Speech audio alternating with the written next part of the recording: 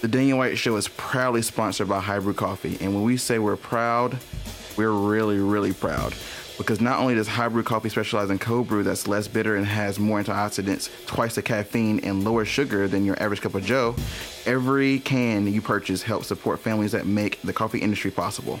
That means giving back to 3,600 members across 65,000 acres of Colombian coffee farms to help them achieve greater profitability with less environmental impact on the planet. So don't just drink cold brew, drink High Brew. Go to www.highbrewcoffee.com. Use promo code DWBrew20 for 20% off your order of a 12-pack and get cold brew that doesn't taste better but does better. Shipped directly to your door. Right now. It's great. Are you really? Yes. Oh, no. So pleased. Like, no, y'all didn't prepare for this. I love this. Okay, so we got here. Let's see. Test your mic for me. Just give it testing 1 2. Testing 1 2. Testing 1 2. Testing 1 2 3 5. Testing. Yeah, we're good.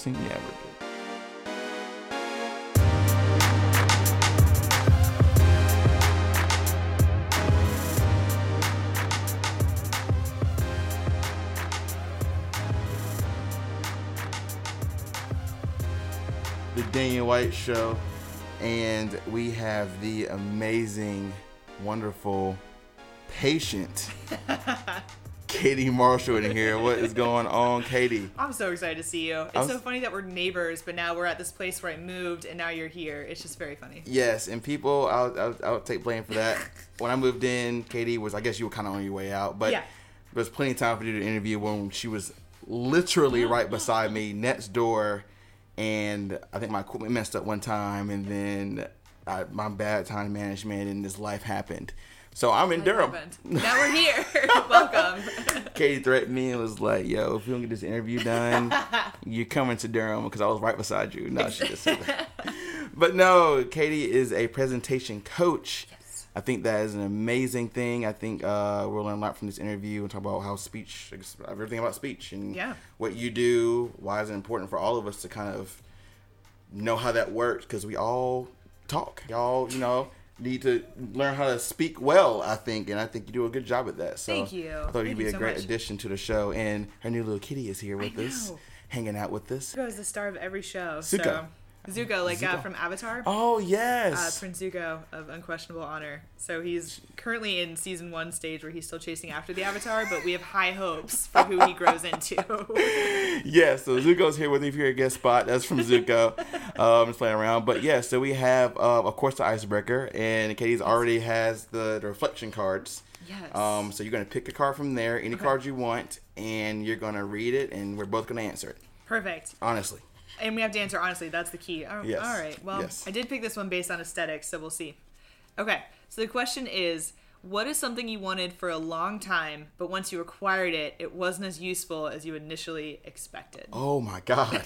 Oh, my God. Something that you wanted for a long time, but once you got it, it wasn't as useful. I think that word useful is really important in this question, because it's sort of like, initially I want to be like, oh, there's a thing I wanted, and then I got it, and it didn't make me happy, but they're saying it wasn't as useful.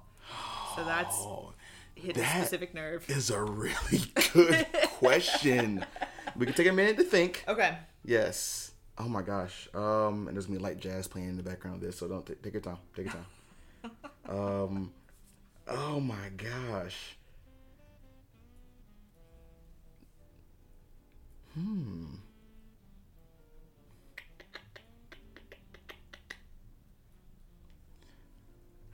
Yeah, I think I've got it.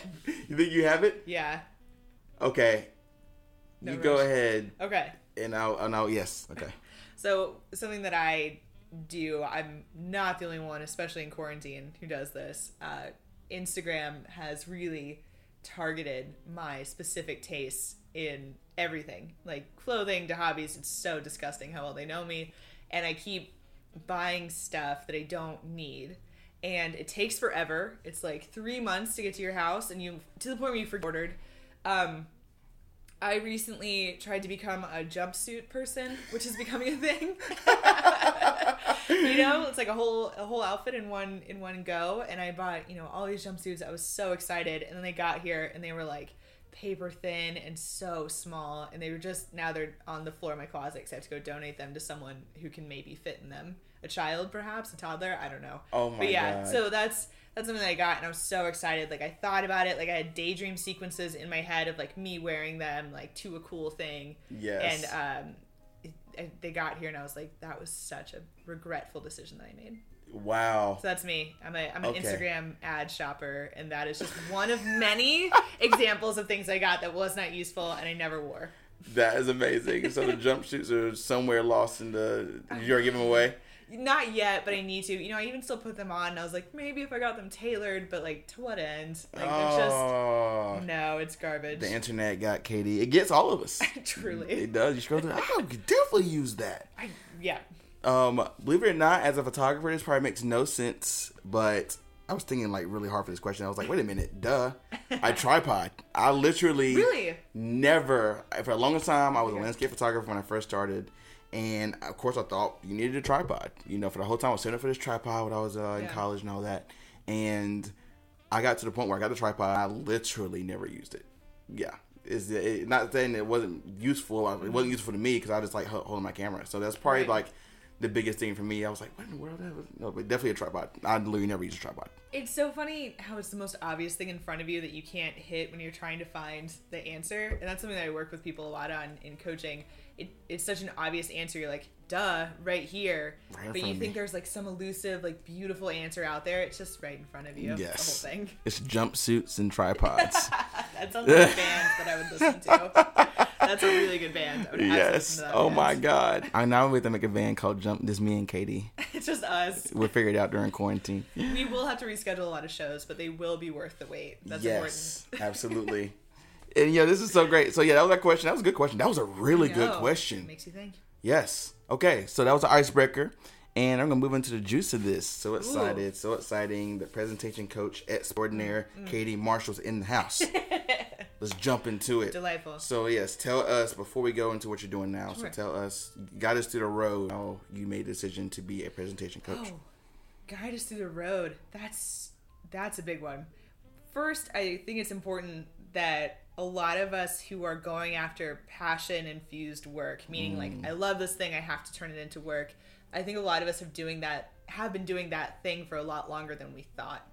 For me, I was always really talkative as a kid, and I was one of those kids that was told, you know, hey, you're a natural speaker, which is one of the worst things I think you can tell a kid, especially of our generation. So I was like, not only am I special, it's just built in, and I don't have to work on it. Like, we're done. Lock it up. Let's go. I'm set.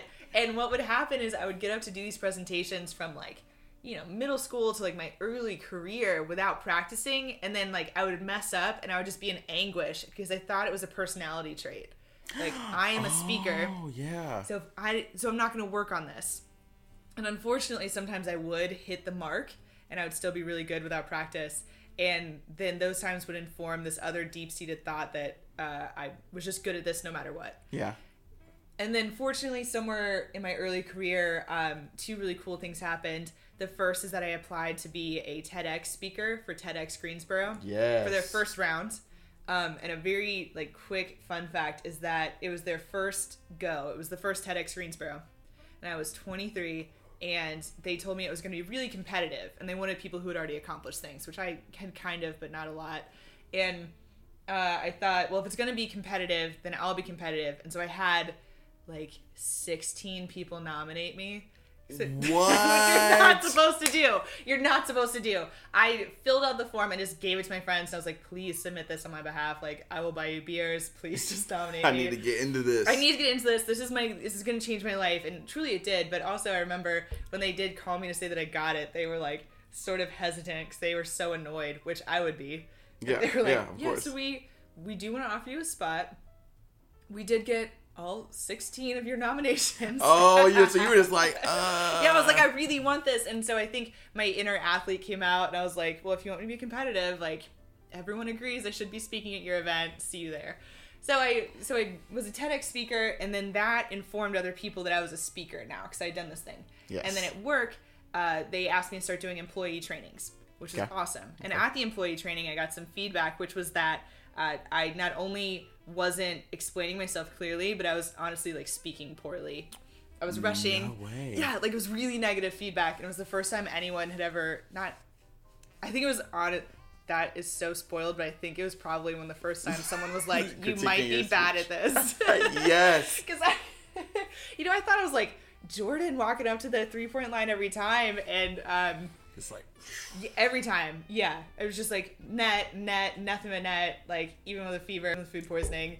And this woman was like, seriously, I don't know what you're talking about. Like, I can't follow you. You're making weird jokes. You're talking so fast. And it like, my ego shattered, which was important. Yes, you need that. And with passion, with your passions, you need that. You need that. You need someone to be like, hey, you might not be what you think you are. So that happened. Those are the two pivotal moments. From that, I started leading employee trainings whenever I could. And I became obsessed with it. And I did a lot of cool things at my corporate job where I was working in communications. Mm-hmm. What they wanted to do was just write news items and like help with this really big global event. And what I wanted to do was to train and facilitate and coach. And it became pretty clear over the years that was not my job. Mm-hmm. 2016 came, and there was this rumbling that Donald Trump might be the Republican nominee. And something struck a chord in me that thought, if he wins, and should the world end in that decision, I can't go out in this cubicle not doing this thing that I'm in love with. Mm-hmm. Like, I just can't. Like, after all these, battles of my early 20s and becoming who I was, I just couldn't see myself staying there if the world was going to go down. Right. So I just finally, I'd been wanting to leave, but that hit like a certain inspiration. And so I just one day, they wanted me to do this project I didn't want to do, and I told them no, and they told me I wasn't allowed to say no, and I said, I think I'm done here. And which is such a tired thing to say. Like, that is not, I coach people to not do that, but I also coach people to be authentic. So what are you gonna do? Very true. Very true. Very compassionately, my boss gave me about 2 months to figure it out, and in that time I hodgepodged a couple odd jobs together. And so I left a really comfortable, benefit-laden corporate job. Kudos. Which, thank you. Still makes me puke a little bit to think that, like, I had dental. It was so dope. So scary. Oh, so scary. Really scary. I don't say this, like, and then I just casually left. No, I was terrified. And I didn't have a good answer for when people said, what are you going to do? And that was probably one of the harder things. Because people want to know, where are you going to? You're going to leave this job? Where are you going? And I was like, see ya. And I just didn't really say goodbye. I just kind of left. And I started to put it together. And I started picking up odd jobs to fund the parts of my business that weren't there yet. I worked at a coffee shop. I worked as a catering waitress. Really wild to be a catering waitress, because I was waitressing for events that I used to go to at my job. Really? Yeah. What? It was wild. Yeah. And I would like see people I used to work with and like jet really quick. It was so weird. Like, what are you doing? Yeah. They'd be like, hey, is this what you do now? And I'd be like, no. Right. Because again, I didn't have a good answer. I wasn't like, I am going to become a presentation coach. I'm going to work with entrepreneurs, small business owners, directors, senior leaders of corporate environments. I'm going to lead trainings. I didn't know all the stuff that I was going to do. Mm-hmm. I was just like, I have to go towards it. And without any good answer, I just hid a lot and I figured it out. And then things just started to build like I think they do. And so now I've been doing it for about 4 years.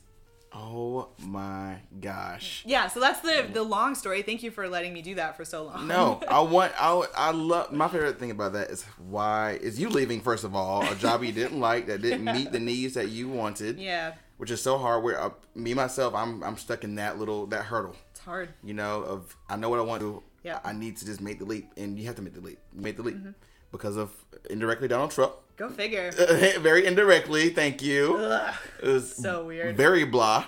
Okay, cool. So you worked at catering or odd jobs, all that, blah, blah, blah. So what led you to finally making your own business? You created that part. So got us through that, and we'll talk about the benefits of knowing how to speak and kind of what you do in your day-to-day life. Yeah. Yeah.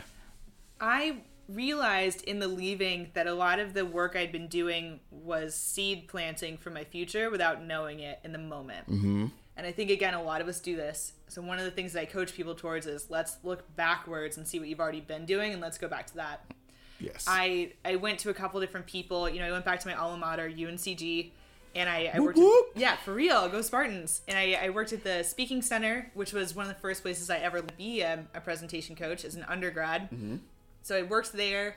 I went to a lot of the people who had led trainings that I had taken as an employee, and I said, I'm quitting. If you need anything, can I file your papers? Can I sweep your floors? Can I just be around this thing? Something, please. And for whatever, you know, just grace alone, they were like, actually, we do need a new trainer.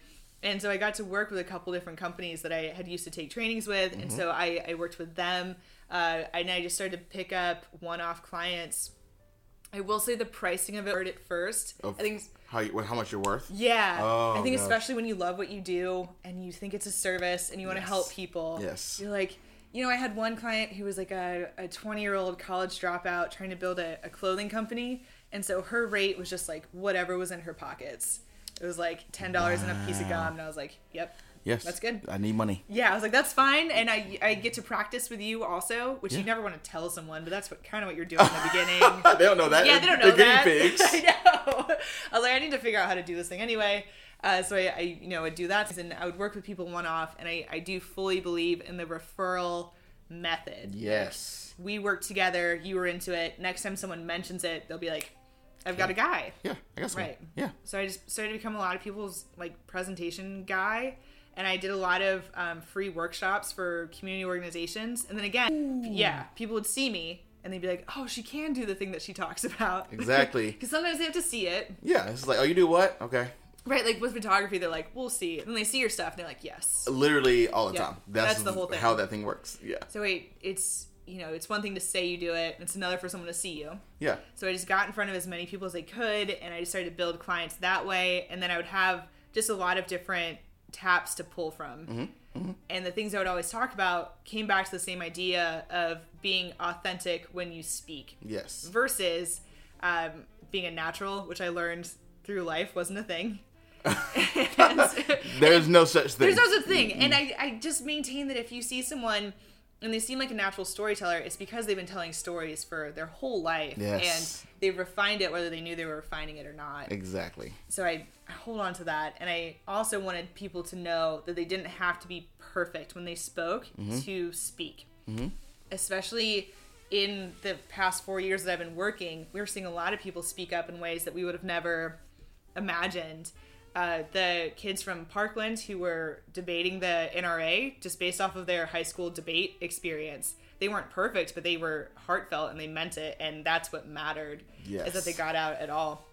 And I think what we're seeing a lot with the Black Lives Matter movement is a lot of people who have a lot to say and we're doing it. Yeah. And you don't have to be perfect because you're the witness and you're the conduit for the message, and that's what matters. That's what matters, yeah. It doesn't matter. You're like, oh, I didn't use my gestures right. I don't care. Yeah, the Just say message the was thing. there. We Yes. felt it. You're passionate about it. Yes. Yeah. I got really hype right there. So let me come back. Yes. So a lot of what I work with people on, whether it was leading a training, co-leading a training with another consultant, speaking as a keynote speaker, or working with people one-on-one, was figuring out what's your thing, what matters to you more than anything else, and how do you want to be perceived, and how do you deliver naturally. And let's put all that together. So each speaker is different. But I say that's exciting because everyone's different. Yeah, So it kind of everyone's different. keeps you on your toes. Yes. Yes. Yeah. So let's go back to these workshops. I'm curious. Please. So how did you put together these workshops? How was the turnout? Was it good, bad? Give us the scoop. It makes me feel a lot of solidarity with local bands. Like, do you remember when we used to, like, do you remember going places when we used to go places? Yeah, what's that? I don't know. Going places? I keep watching movies and people going to bars and I'm like crying. You guys get to hug your friends when you see, oh my god. What's hugging? Okay, so back when we could go places, singers with guitars would just play to bars with people that just like wouldn't listen, or to like 5 people, and they would still just go so hard. Yes. So there were some workshops where it was like me and 3 people, and I would just have to be like, cool. Same energy. Yeah. Or Yeah. adapt. Like, okay, what's the benefit? So there's 3 of us. I get to work with you directly. Tell me your stuff. And just like flip it. Everything is fine. Yes. Everything yes. is workable. Sometimes they were really cool and they would need like I remember one of my favorite moments was one workshop needed to get a bigger room because there were too many people that signed up. Ooh. And that was oh my God, my ego was losing its mind. So sick. Yeah, I was just like, oh, do you need a bigger room? Like, that's fantastic. Yes. Do I need a microphone so they can all hear me? That's such a good feeling. And then there were somewhere it was like one person, I'd be like, cool. Yeah, you know, What's same up? energy. Let's work. Same Yeah. energy. Same energy. Same energy. And the workshop's always focused on how do you find yourself, and then how do you speak from that place, and reminding people that there was no perfection. It didn't matter if you hit every cue, and if you messed up, to keep going. Yeah. And those were all the things that I needed to hear, and that's why I taught them. Yes. And that's a place that I pull from a lot, is what did I need when I was 24 and so confident, Yes. but very scared I was going to be found out, that imposter syndrome was real. So I was constantly like, I just needed someone to be like, it's okay if you are whoever you are. Yes. Be that, and someone needs to hear you. Yes. I remember Yes. people would ask crazy questions like, how one person asked me in a presentation about authentic communication, he was like, how do you hit 100% of communication every time? You don't. So you don't. I was like, get out of here. Yeah, I'm yeah. doing it wrong right now. I'm Yeah. actively doing it wrong, so I'm upset. Like, that's the thing. Yes, It's a yes. dynamic art, and there's just no right, because everyone's got a different style and taste and all that. So that's is mostly what I nuts. focus on. That's awesome. So, and that was on the workshops, and then you went to the point where you're working with these businesses. So, how are you acquiring these clients? Again, a lot of It's it's word of mouth. Yeah, it's word of mouth, yeah. it's referral, and sometimes it's reaching out when you're not sure if they even want you. That's and all. being Yeah, cool. because you obviously sometimes Yeah. you're what's the word where you just kind of dishing resumes out, kind of like Yeah. there's a word for it, but I can't think of it. Like, Yeah, I guess something like that, where you like going to a business where Yeah. it's like, I don't know if you need this, but Yes. exactly. No Yeah, problem. Yeah, and yeah. It's the idea is to not put pressure Yeah. ever, and I do know that is a weird business tip, is just to force anyone to be like, you have to hire me, or you're, if you don't use it, you're gonna die. Like, that just doesn't pull anything. A lot of it's been referrals, and what I find is that if I get one, I can get two more, because they'll tell their network and then it grows. Mm-hmm. So that's one of the main ones, and it's when it comes up in conversation over the year, I'm more confident in saying this is what I do. Now, that first year, I was just like, if you want something, I'll do whatever. I got $10. Yeah. Yeah, I was like, That whatever you sounds need. great. And now I can very clearly communicate what I do. So a lot of it's through experience. Yes, and I know that coming up, you probably had a lot of doubts because God, obviously yeah. unknown territory. So when was the point where I'm in this? I'm getting repeating clients. I'm good. I'm comfortable. When did that hit?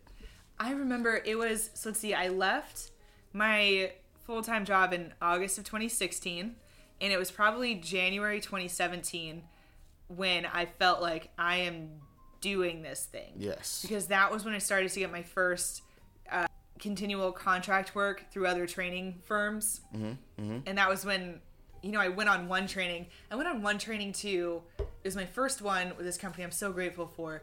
And they took me to Michigan in wow. January. What? In January? So I put that. I was late to that. it Wait. was either Michigan or Minnesota, and I'm so embarrassed I can't remember. But they sent me out there, and it was my first time with them. And I remember them saying, like, seriously, like, dress warm, it's gonna be crazy. I was like, okay, whatever. Oh my god. Because I don't wear a coat now. I'm too old for that, but I don't wear a coat now. Katie's too old to shouldn't be wearing wear a a coat. That's like a little kid logic. I was like, I'm not gonna ruin my outfit with a jacket. It's like, yeah, I look good. Like, Yeah, I was like, it's a short walk. It was -7 degrees. I think I was in a pencil skirt without tights and like a blazer, and I was just like, this was a bad call. oh my here we god, are. Katie, are you serious? Dead serious. I bet they saw you. The locals were like, I know. what are you doing? This idiot. It's yeah. like, you're not from here. No, but it was such a, in my mind, it's such a romanticized trip because it was my first one, like my big work trip, and I was out and I was talking to people about presentations, and I was nervous, but I was in, and they asked me to come back, and that's when I knew is when they asked me to come back. Oh, yes. And you had a coat. Yeah, and Well, it probably wasn't wintertime maybe, but no. yeah. The that company, we did another date with them, so I didn't need a coat that time for sure. Yeah. I wouldn't have brought one. That is Never changing. hilarious. Katie's the best. No coat. But cool. So yeah, at that point you're like, man, okay, cool. I'm in it. I'm good. They want me back. You know what I'm doing. Cool. Confidence up. Cool. For sure. So going forward, how were you able to? What were your techniques of doing what you did? Like that. What do you think was so good that they wanted you back? The Daniel White Show is proudly sponsored by Lucky House MFG.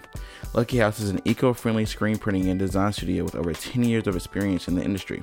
They offer high-quality custom printing services, including apparel printing, graphic design, promo goods, and embroidery. Visit www.luckyhousemfg.com to get a quote and to learn more.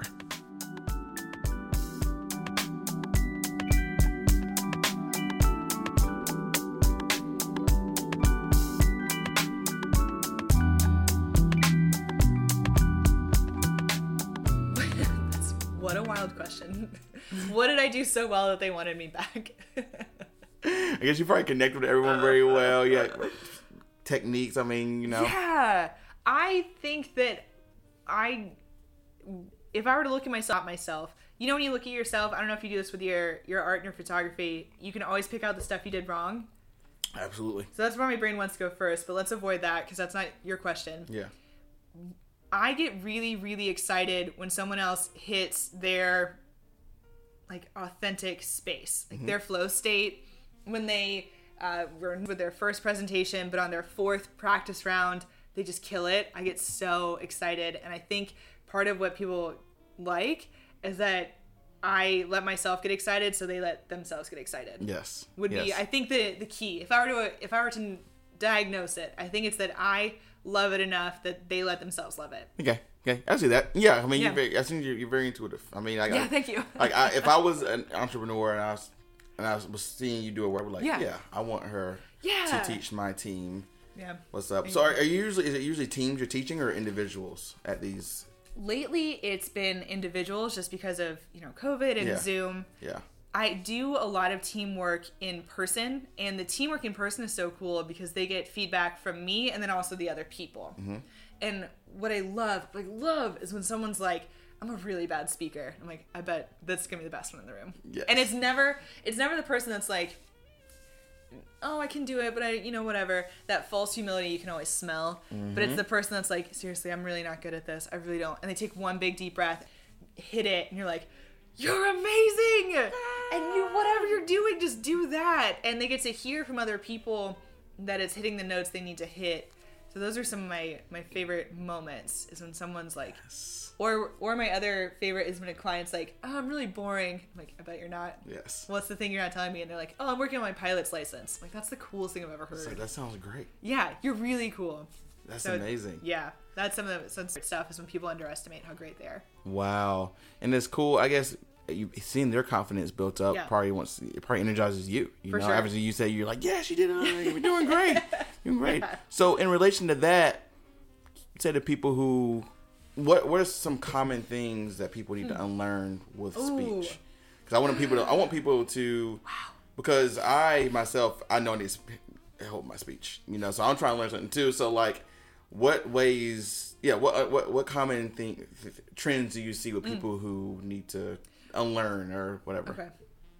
I love the idea of unlearning, first of all, because it's the entire process. Yes. A lot of us have learned how to survive public speaking rather than enjoy it. Yes. I think that there's a couple thoughts around public speaking anxiety that I want us to unlearn. And the first is that if I'm anxious, I'm a bad speaker. And that's just nonsense. Yes. Public speaking anxiety happens to everyone. It happens in varying degrees. Maybe you get used to it or maybe you get comfortable, but there's always some jolt of adrenaline that shows up. So the anxiety doesn't make you a bad speaker is the first one to unlearn. Right. The second is that if you can make it through your intro, which is about 1.5 minutes into your presentation, then you're gonna be fine. Right. And then a third would be just really basic, boring stuff. I think a lot of us want like a cure answer, and there isn't one. It's just you slowing down and breathing and letting yourself be in the moment rather than they all think I'm stupid. I'm going to fail. I'm going to mess up. Because a lot of where the public speaking anxiety comes from is this fear of loss of identity. Meaning, everyone on my team at work knows me as a competent, smart leader person, and they trust me and they believe in me. But if I get up and speak and I do it wrong, or if I mess up, or if I'm nervous, they're going to no longer think of me that way. And now I'm nervous guy on the team. That's exactly what it is. Yeah. It takes me back to college. Yes. Did something happen to you? Oh my gosh. Well, I just, I won't say anything particular, but like, I just know that I just was a terrible speaker. Super nervous, anxiety. For sure. People staring at you, like, Yeah. you know, like straight up. So I'm just getting flashbacks to that right It's now. happening to you right now. Jesus Christ. So yeah, keep going. Yeah, so the anxiety is real. Public speaking is also a somatic experience, meaning it's full body. You're physically there, you're mentally there, you're emotionally there. And then people are watching you. Yeah. And then there's vulnerability at stake, because what if they think I suck after I'm done speaking? Yes. What if they don't like me anymore? What if I mumble or I say something weird? Yes. And then that's it? Yes. What if I'm doing something I don't know I'm doing, but everyone else is aware? Fidgeting or Yeah, for like sure. kind of like sweating and Yes. moving around. Yeah. And especially in corporate environments, it's just such a fun fact. A lot of the corporate people I work with do a lot of like sports hand movements. Like Yeah. very like I don't know, It's like a lot of like hitting their hands or like snapping, or they're like directing traffic always. It's like, you don't have to do all of that. But if it's your thing, like, we're gonna make it work, but you don't have to. Do you think that's because people just are bored just looking at them kind of stand there, or they kind of just want to project? It comes from a couple of places. The first is that when you're nervous, physically you start to move. Because Yes. the energy has to go somewhere. Yes. So if you're nervous, it's going to come out in weird gestures. Yes. If you're into what you're saying, your gestures should align with your message. Right. And there shouldn't be any lack of continuity between Yeah. like what you're saying and how your hands move. The other is that for whatever weird reason, we have told people that they use gestures too much when often they don't use them enough. Right. Because the gestures illustrate your point. If communication is broken out, it's 90% nonverbal and 10% verbal, meaning that your body communicates to the message. Right. And if we're telling people to stop use gestures, then we can't read it as well. So it's like garbage advice of don't use gestures, or that you use them too much. Then you're nervous, so they have to go somewhere. It's not aligning your movement with your message. Yes. And also it's lack of practice, which is the number one thing that I would have to say. Because how many of us, and I was one too, I think this is why I feel validated in saying it, are like, I'm just a lot better when I wing it. And Really? You think so? I am not, but I hear that a lot. Okay. Oh yeah. Okay. That's what you're. Yeah. So a lot of people are like, I am just much better when I go off the cuff, or I don't practice, or I don't prepare. And that is nonsense. And I used to buy into that as well. And what that really comes from is a fear of practice. Because if you practice, then you have to feel that vulnerability first. Yes. You have to feel yourself saying it out loud and like what's working, what's not. But the more you practice, the more you take down your nerves because you're comfortable with it. Yes. I will say, going back to college, the Yeah. ones I was nervous about was the ones I didn't practice Me for. too. Yeah. But I had, and this is probably closer to my milestones. What are the classes? Capstones. Yes. The capstone classes where I had groups who were like, "Nah, we're passing. I need to get on this. Like, Yes. we're practicing. Practice 1,000 times. Almost felt robotic when we actually presented it. Yep. I guess it feels comfortable. I guess you could Yes. say after practice. And I think something people don't utilize in college are the speaking centers. Yes. You know what I'm saying? Full agree. You know what I'm saying? Because Full I mean, agree. I don't know, winging it. I guess some people can wing it. You know, Yeah. you know, I wouldn't suggest it. Not for a speech. No. Oh my gosh! I mean, I'm thinking like a Michelle Obama, Barack. yeah. They all practice those speeches a bajillion times. They have the right hands and all Yes. that, and that's all taught. Agreed. You know, and practice. So Yeah. So with these hand gestures, and because I'm curious, I didn't Yeah. pray for this question at all. Are there techniques to that? Like, because I see it, I go, I was like, Yeah. Oh man, there are techniques, and I try to get people to not do them. I Okay. feel very rogue as a presentation coach. Like anytime you've read a 10 ways to be a better speaker article, I just read those and I'm like, let's do none of that, because it's Okay. because your brain registers like you're trying to do something. Here's what I mean. There's one specific that a lot of people in leadership positions use, and it's this power pyramid. And so what I'm doing is I'm connecting my hands by my fingertips, and I'm making a triangle in front of myself. And you see this a lot of positions. And what they'll do is they'll put their two together in front of them because it's a really nice structured pose. Yes. And it lets me do something with my hands. Yes. And so what they'll do is they'll take their hands here and then they'll like point with the whole triangle like this, like over here. Or they'll separate their hands and like one stays and then the other one does stuff like this. And I'm going to like welcome you to the parade and I'm going to bring you back in. And I'm going to use my other hand over here. And then maybe I might go like wide to show how big something is and then bring it back. Yeah. And it's just one of those basic tools that I wish we would stop using because it registers something in your head that this is inauthentic. Yes.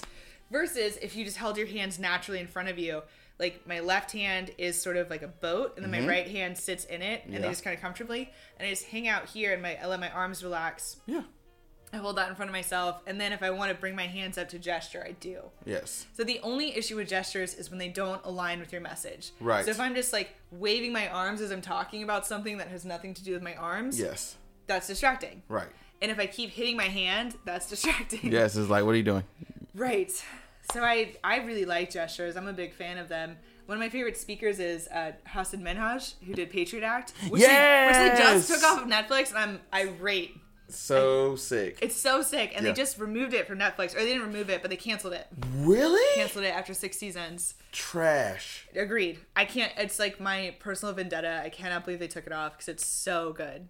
Dude, speaking of that, I'm gonna cut you off. He does do that show very well. So good. And because I do sit and kind of monitor speech now, just because of just I want to get better at it. For So sure. I do sometimes I sit and I just kind of watch just how they do, and like he projects so well, and he talks the perfect pace and all that, and it's like, oh my gosh, that's insane. He's amazing. And one of the ongoing jokes of that show is that he used too many gestures, and they had this bit where he got feedback that he used a lot of gestures, and so they like his arms, and he still used like a lot of gestures, and he still moved a lot.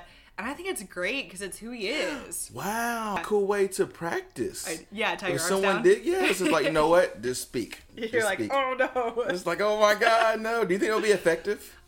Maybe. Depends on the person. Yeah, If you're yeah. moving to a point where it's distracting, it can like rein you in.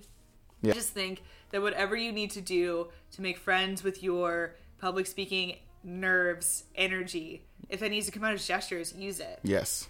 The only time they're not good is when they don't match up with what you're saying. Yes. And to me, just like as a personal thing, if you're doing something that's so directly, obviously a tool of presentations, it to me registers as inauthentic. It might just be something that you need to use to speak. But the goal is something that you said earlier, which is that, like Michelle and Barack are just so comfortable because they speak all the time. Yes. So even if they're quote unquote winging it, they've been speaking all week. It's not even winging it. Yeah, That's they just, just keep doing it. They do it all the time. Yeah. Yeah. That's a good way. That's a good way to think about that. For actually. sure. So every time you speak is a time to practice. Yes. One of the things that everyone wants to work on is eliminating their vocal fillers, which is like silly to me. Yeah, like the ums. Yeah. Like what else? What yes. other ones that you know? Yes. Like the one I'm terrible at the us. Oh my gosh. It's wild. The us and the ums are actually how we know our brain is thinking.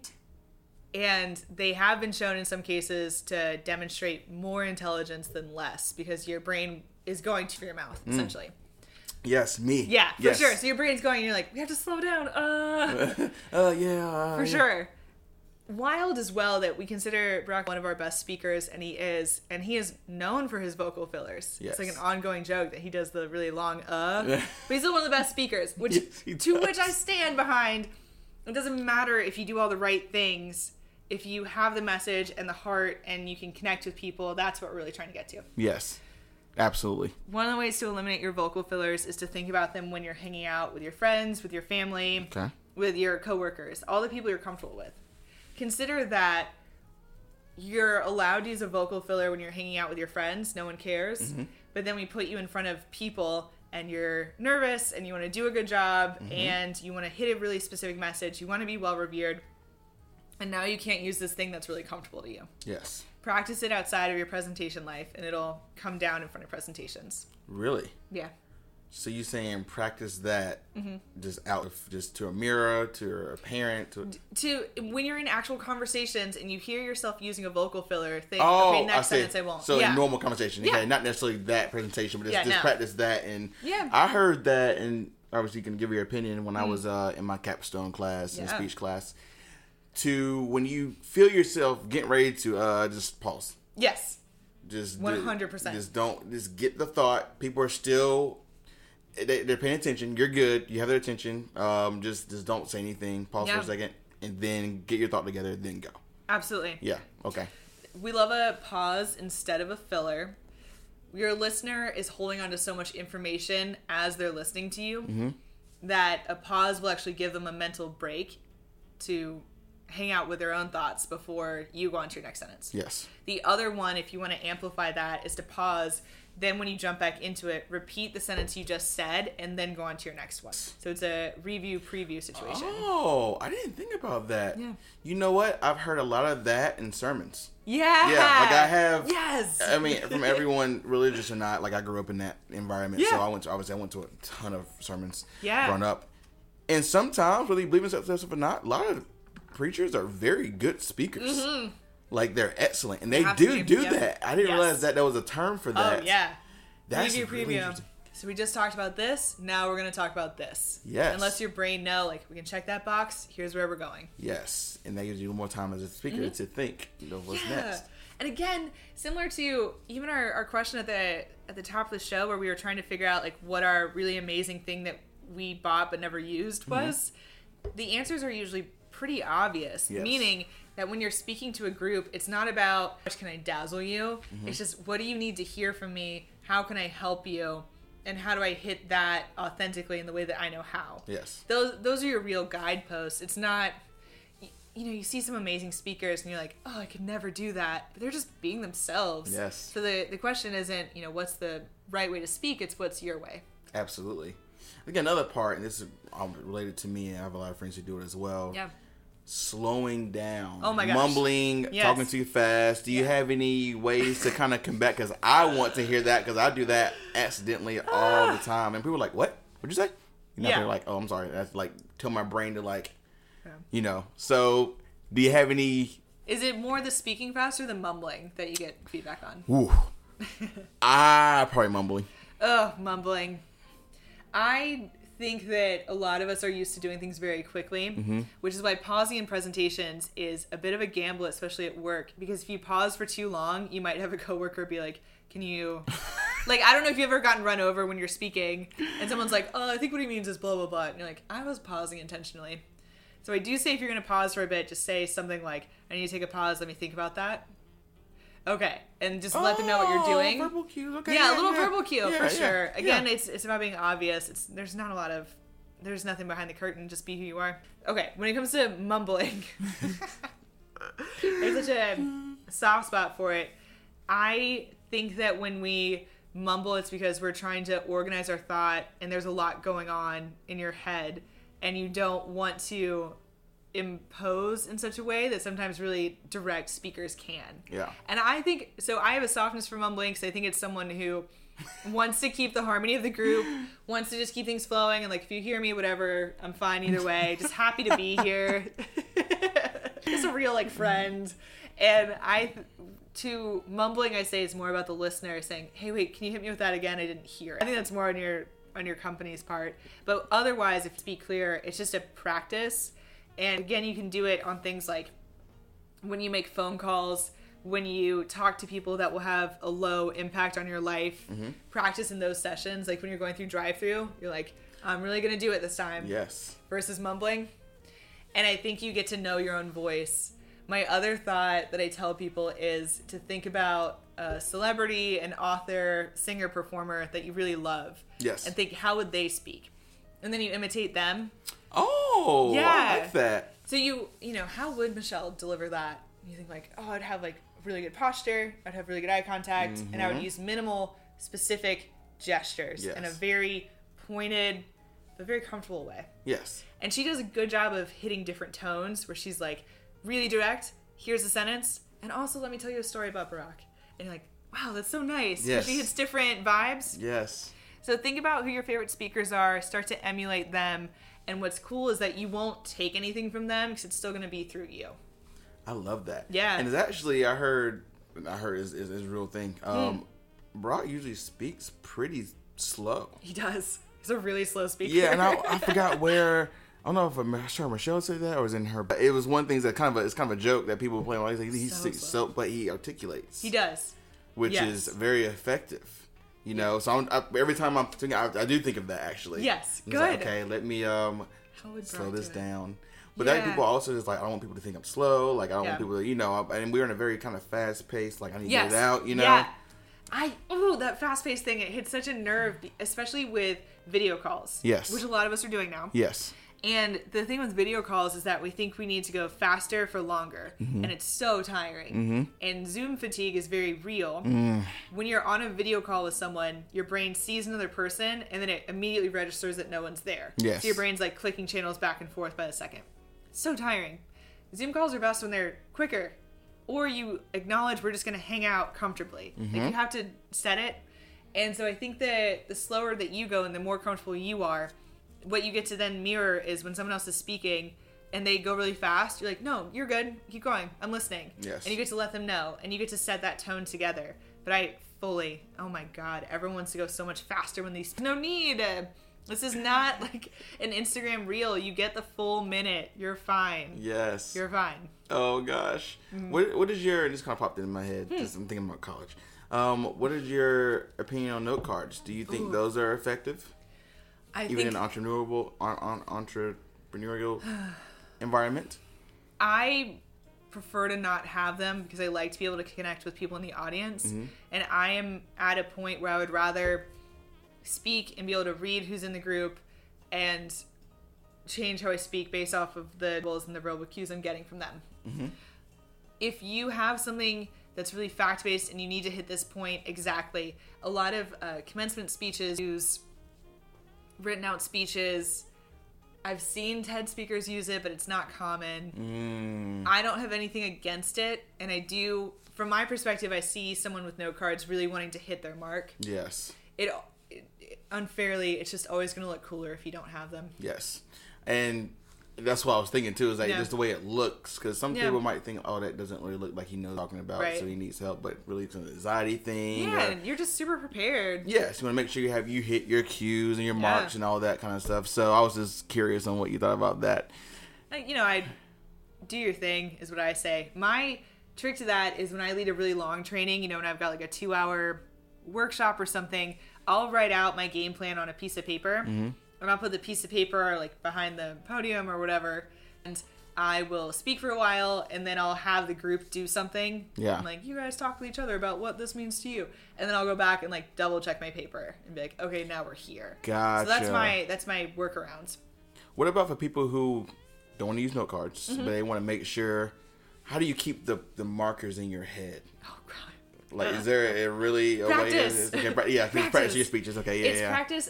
Also, it's practice, and then find stuff that you like, and then do that. Meaning, in your presentation, put it with movie references that you love, do activities that you care about, talk about things that matter to you because those are stored in you. Yes.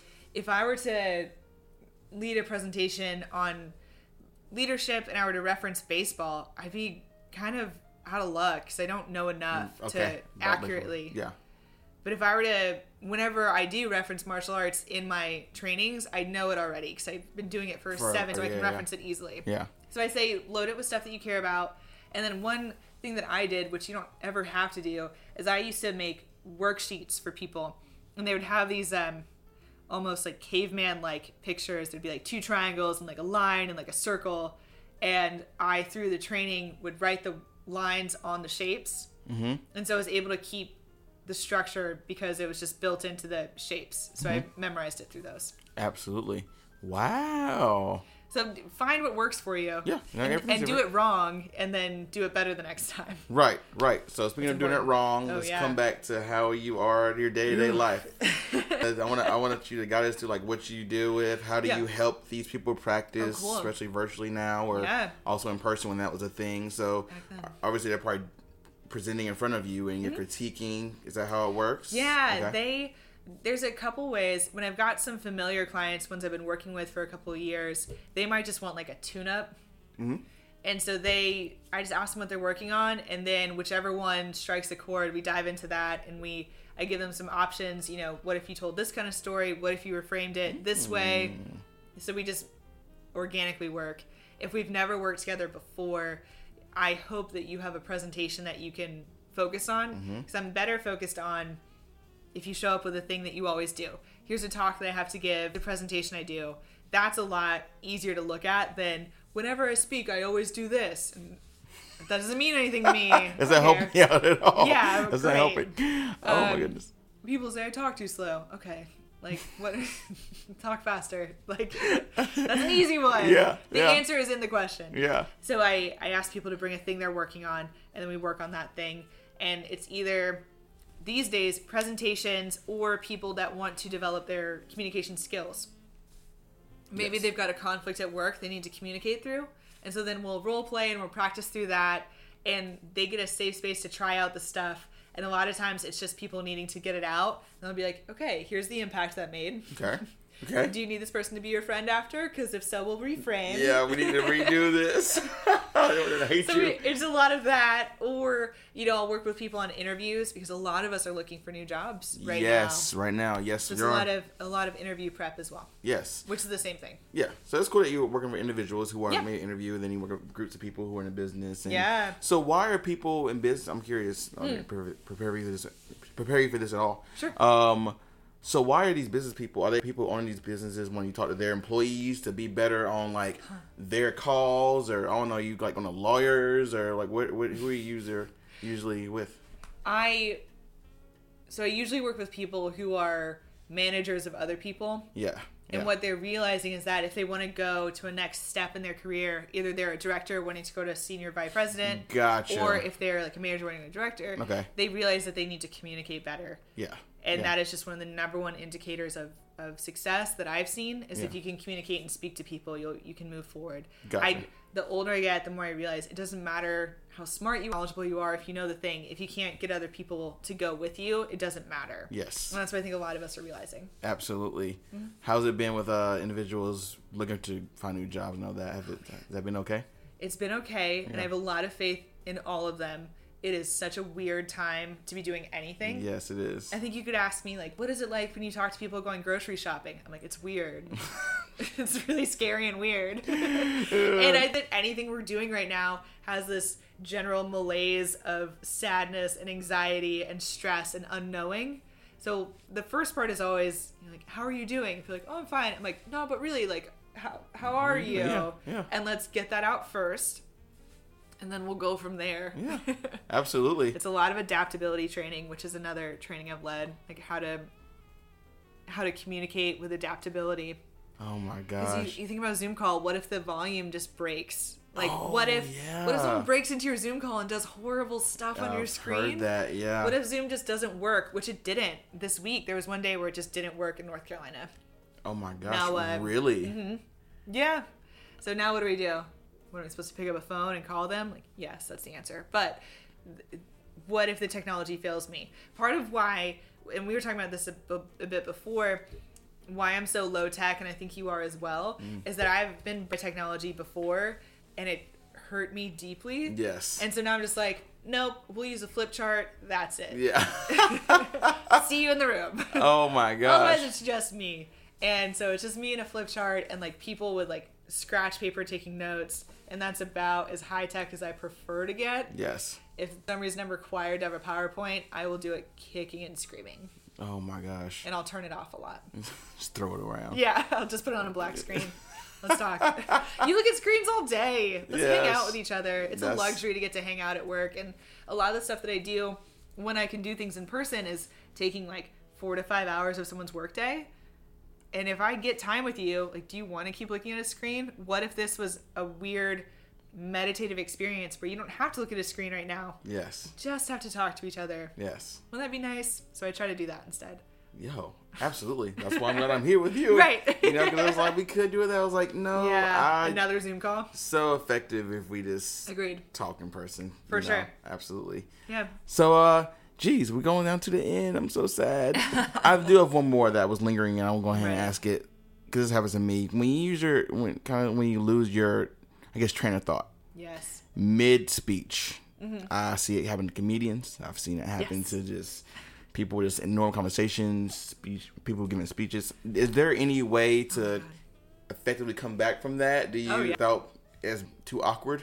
Without being too awkward? Yes. It's a high bar, but yes. Most of my work stems in, so you messed up. Now what? For sure. My favorite is one that we mentioned earlier, which is where you take a quick pause. You know, you're talking, and you realize, like, oh, I don't know what I'm talking about. You take a quick pause and a breath, sort of look around like you know what you're doing, and then if it comes back to you, follow it. And whatever comes to you is what you follow. Meaning, if you forget your immediate next point, but you know your next one like 4 points on, go to that. And then circle back to the thing that you meant to say at the end. Yes. And truly, one of two things is happening. Either everyone knows you forgot your place and they love you anyway. Yes. Or no one knows and they won't know unless you tell them. Exactly. I've heard that a ton. Yes. I mean, I messed up. It was like, where? Yeah. You're Where'd like, you mess up? Right. Because we're so critical of ourselves. Yeah. And so the first is that if no one's like rustling or looking awkward back at you, just carry on. Yeah. You're fine. Yeah. The other, my specific tool is that I have people ask the audience questions. And sometimes if you think of like the big keynote speeches or whatever, it might seem weird or out of character. Or if you're presenting to your boss and like their bosses, it might seem weird. Mm-hmm. I say do it anyway, but live your life. And the idea is that if you get lost, remember what you just talked about. Say, okay, I covered this, this, and this. Are there any questions on that so far? Oh, then, that's smart. Thank you. Thank you so much. And then the other thing to remember is that it takes the human brain approximately 7 seconds to come up with a question it didn't have before. Yes. So you're going to say, I've covered this, this, and this. Are there any questions so far? Is there anything I need to cover that you need to know more about? Yes. And then you have to breathe and count in your head for 7. And if no one says anything, okay, hopefully by then you will have remembered. Yes. Absolutely. Hopefully. Or you've come up with something. Yes. And then the third is the review preview, which is again, okay, so we talked about this, this, and this. Now we're going to talk about this. Yes. So I say either direct it back to them, ask a question, talk about what you've already talked about, or just take your pause.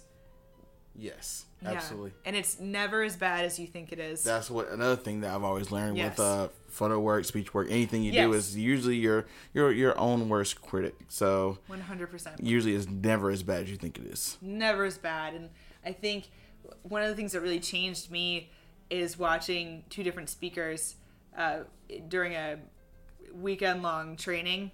And one speaker, I noticed, hit everything that you're supposed to. They did all the right gestures. They made the right pauses. They did all the things. And no one cared.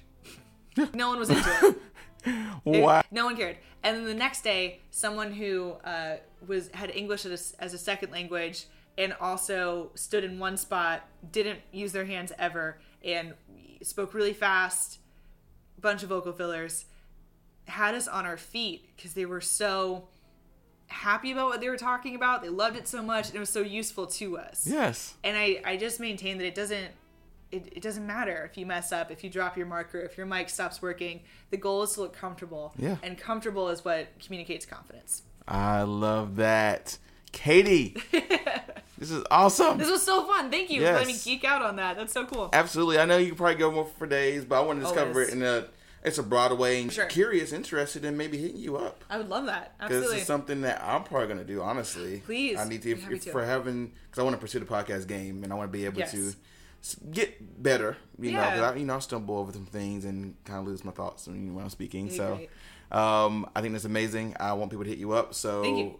What is your social media? Where can we find you? Yeah. So my Instagram is superkmarsh. And it is personal, professional, so you will see like a lot of cat pictures, but also when I am doing workshops. So Super K Marsh on Instagram. My website is creativemachineconsulting.com. And you can find my email through that website as well. Yes, I'm going to link your TED Talk as well. Thank you. It's on Oh, YouTube. man. You know, Good. link on people Super to see. vintage. Yes, absolutely. But this has been phenomenal. Thank you so much. I'm going to slow down when I talk. What would Barack do? It's just how I live my life. Barack and Katie. What would Katie be saying to me right now? Calm down. You're good. You're Take fine. a breath. Everyone likes you. We're all on your team. Jesus. Well, I'm happy you're a part of the Danielle White Show. Love you so much. Journey. I would love to have you back one day to Happy talk about to. something else that you might be interested in, because I think you're just great. Thank you. Full of energy and wonderful. So fun. Thank you for coming out. Absolutely. And for our sponsor, Drink High Brew Coffee. It's amazing. Best thing in the world. Use the code DBREW20 to get 10% off your purchase. Cool. Well, thank you, Katie, again. Thank you. Have a good day. You too. Everyone listening, much love. Follow us on social media so I can feed myself.